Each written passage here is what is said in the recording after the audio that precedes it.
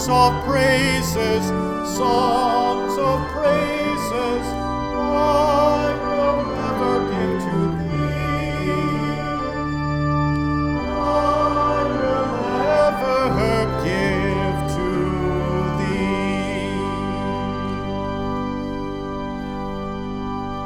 Grace, peace, and mercy to you from God our Father and from our Lord and Savior, Jesus Christ. The text is the Gospel from John 6. Please be seated.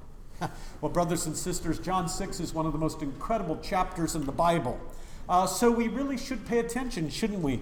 You see, because with his sermon today from John 6, Jesus will repent and he will faith you. In the text, he categorically proclaims, do not work or labor for the food that perishes, but for the food that endures to eternal life. Work or labor for the food that endures to eternal life. Well, to what food is Jesus referring? Is it the food in your refrigerators, your freezers, and your pantries? No. That food, it's dead and it's decaying. Bread in your bread box dries out and then it rots. Even the manna, of which we heard in the Old Testament reading, even the manna that fed the Israelites in the wilderness would get moldy and decay if they tried to hoard it for more than one day. The bread you make from scratch or you buy from the bakery is only for which life? This life, not for eternal life. Now, when I was growing up decades ago, Wonder Bread was touted in the TV commercials as the only bread to buy for your children. Why? Because Wonder Bread contained vitamin D, calcium, iron, thiamine, etc. The list goes on and on. But even Wonder Bread, are you listening? Even Wonder Bread cannot defeat death. Even Wonder Bread cannot give you everlasting life, right? Of course. So, to what food does Jesus refer when he says labor or work for the food that endures for eternal life? Well, it's Jesus himself. I am the bread of life, Jesus preaches. Incredibly and astonishingly, he is the salvific bread of life, come as pure gift. Listen, Jesus says, my Father gives you the true bread from heaven. That's Jesus, who for us men and for our salvation came down from heaven. That's exactly why Jesus makes the salvational promise, whoever comes to me shall never hunger, and whoever believes in me shall never thirst.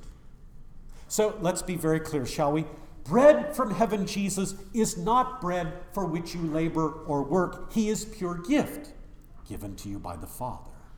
A gracious, divine, heavenly gift. Jesus is bread that feeds your soul. He is bread that will see to it that your bodies will be raised on the last day from the dead for eternal life. So it bears repeating, brothers and sisters, Jesus is indeed the salvific bread that the Father alone gives. No baker on earth can bake such bread. The question then that Jesus is asked in the text is quite silly. What must we do to be doing the works of God? Jesus blows their minds and hearts with the following. This is the work of God, that you believe in him whom he has sent. So faith's a work, but not yours and not mine. Faith is a work that God does, that God gives. Paul says, faith comes by hearing, and hearing by the word of Christ, Romans 12. So if you're picking up what Jesus is throwing down, salvation is totally God's work, God's gift. Forgiveness is God's work, God's gift, and so is faith. God's work, gift to you. That's the means by which you receive Christ's Good Friday forgiveness beneficially. Without a mouth, you can't eat Wonder Bread. Without faith, you can't eat the true bread of life, Jesus, the Good Friday Christ. Now, I just can't help myself. This is also delicious, so scrumptious. With faith, you hear God's word properly. Without faith, you don't. You might be able to quote a lot of the Bible. You might know the Bible's different types of literature, and you may be able to say who wrote what parts. But if there's no faith, you will not catch Scripture's Jesus died and rose for you and for your salvation. That's what the Bible's all about. And so the words "for you" require all hearts to believe. Without faith, brothers and sisters, you can be baptized and you can have a certificate to prove it. You can have all the gifts of salvation that Christ won for you, but if you don't draw on it, use it, enjoy it, lay claim to it, when the devil, the world, and your conscience trouble you, then your baptism does you no good. It's kind of like this. It's kind of like having bread, but never making a sandwich or toast. It's kind of like having $1 million in the bank and never withdrawing any of it. Do you get it? Good. One more for good measure.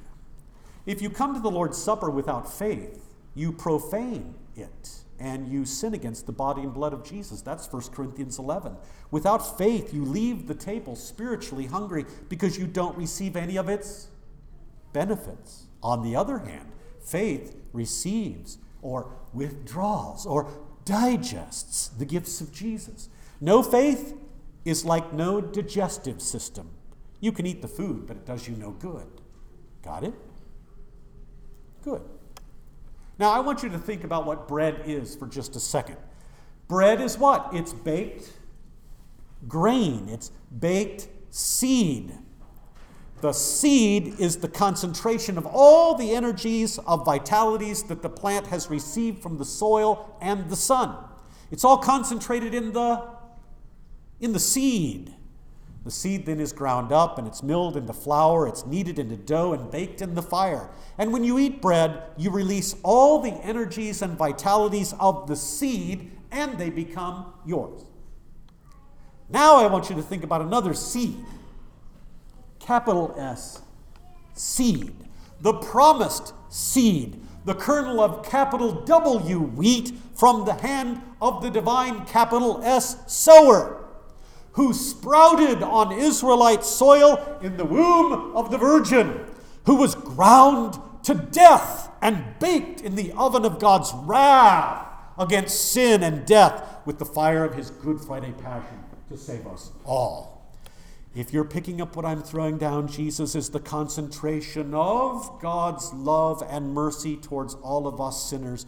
Jesus then he is the food of eternity.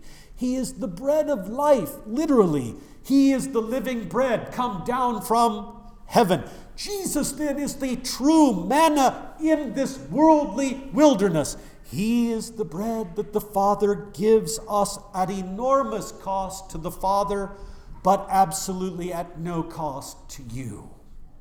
The energies and vitalities of bread of life, Jesus, are not vitamins and minerals that build strong bones and body, but rather forgiveness, life, and salvation, so that your bodies will be raised from the grave on the last day, and you will be given life as you've never had it before.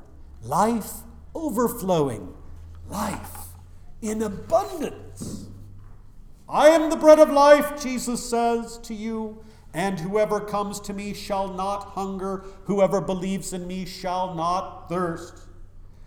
That deep spiritual hunger that you feel, no bread on earth can fill. The deep thirst in your soul that leaves you restless and thirsting for something more, no drink in this world can quench it. You remember, brothers and sisters, don't you, in Matthew 5, when Jesus promises, blessed are those who hunger and thirst for righteousness. He says they will be satisfied. So today, brothers and sisters, I beseech all of you, come to Jesus. He's the bread of life. Eat and drink of him by faith in his word. Hear his word forgiving you and trust it. Eat and drink the bread of his body, the wine of his blood, the gifts of his cross for you. And trust it. Believe it. Jesus won't let you down.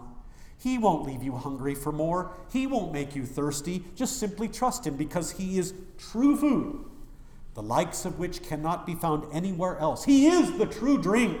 The deepest longings of your soul will find strength, nourishment, and refreshment in him, and only in him. Brothers and sisters, I beg you, trust Jesus, and you will not hunger. Trust him, and you will not thirst, because he promises this to you. And to that, what does faith say? Amen. In the name of Jesus.